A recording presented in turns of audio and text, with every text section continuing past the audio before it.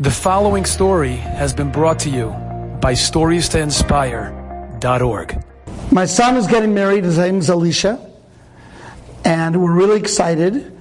The girl is a great girl. We're so inspired by their connection, and they have love, and they're going to grow together. And my wife, who is a legend in her own right, decided that it would be an amazing thing to help singles find their soulmates at the wedding. Wouldn't that be a nice thing? So they're going to come to a wedding. There's a lot of single people there, and everyone's, oh, the bride is so beautiful. But I really wish it was me up there. So we're going to help you get up there in a nice white dress. We're going to help you get up there with a tux. We're going to make sure that this happens. Let's do some matchmaking at the wedding. She began calling matchmakers. Now, in the Hebrew, that's called a shadchan. And instead of getting one matchmaker, my wife got 25. Wow. Now, remember, every one of these matchmakers has their own database of guys and girls they want to match up. So, if you were, let's say, on the market, and you wanted to find someone for you, you'd go to a shadchan. And you'd have to go through an interview and go to their house, and it's awkward, and give them your resume and whatever. It's a thing. But if you want to see two matchmakers, you got to go to two different houses, maybe in different communities. It's what we call a schlep.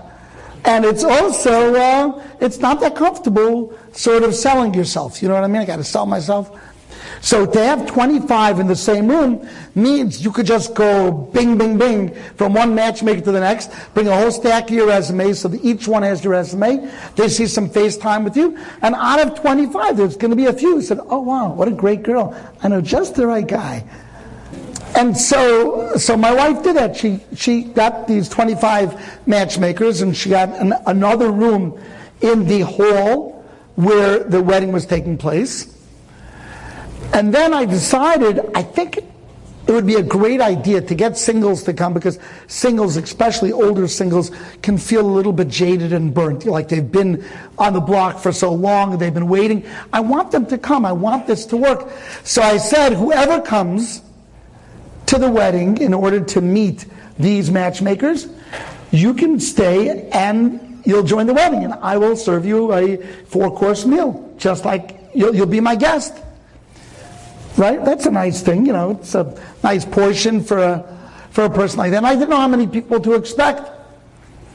And, maybe 25 people, 30 people, 40 people. Well, the word got out. You're going to come, you'll meet a matchmaker, you'll get a delicious 4-course meal. And the place was mobbed. We had so many singles. There was a long line of singles waiting out the door. And they're going from one matchmaker to the next. And then when they finished, they walked into the hall and they just sat down anywhere. Now, I've got my hundreds of people. My, what's called mechutan, my in-law, the parents of my future daughter-in-law, they've got their friends, so we have hundreds of people there already.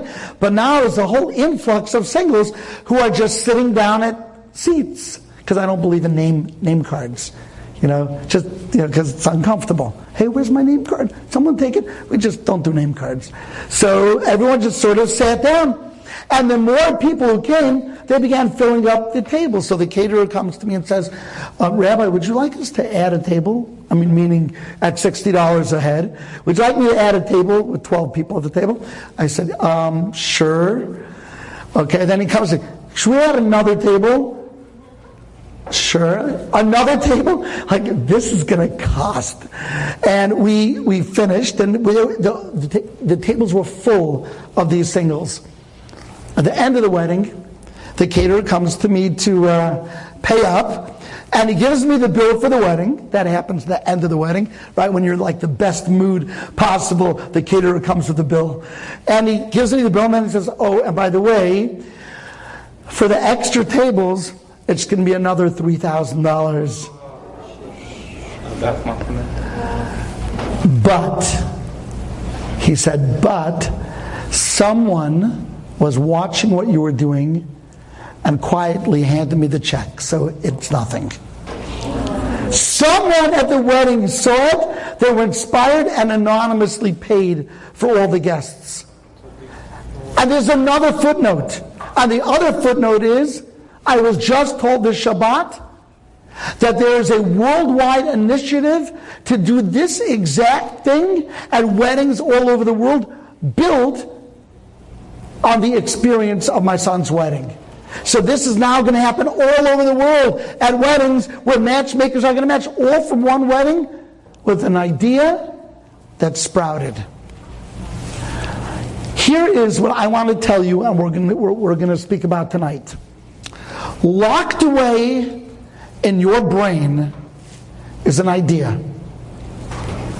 Part of your personality, part of the way God made you, part of your neshama. There is an idea that you're supposed to bring to the world. Something exciting, something game-changing, and if you don't tap into it, if you don't find it, it will never be brought to this world by anyone else. No one else is going to do it. It's you or no one. Enjoyed this story? Come again. Bring a friend. StoriesToInspire.org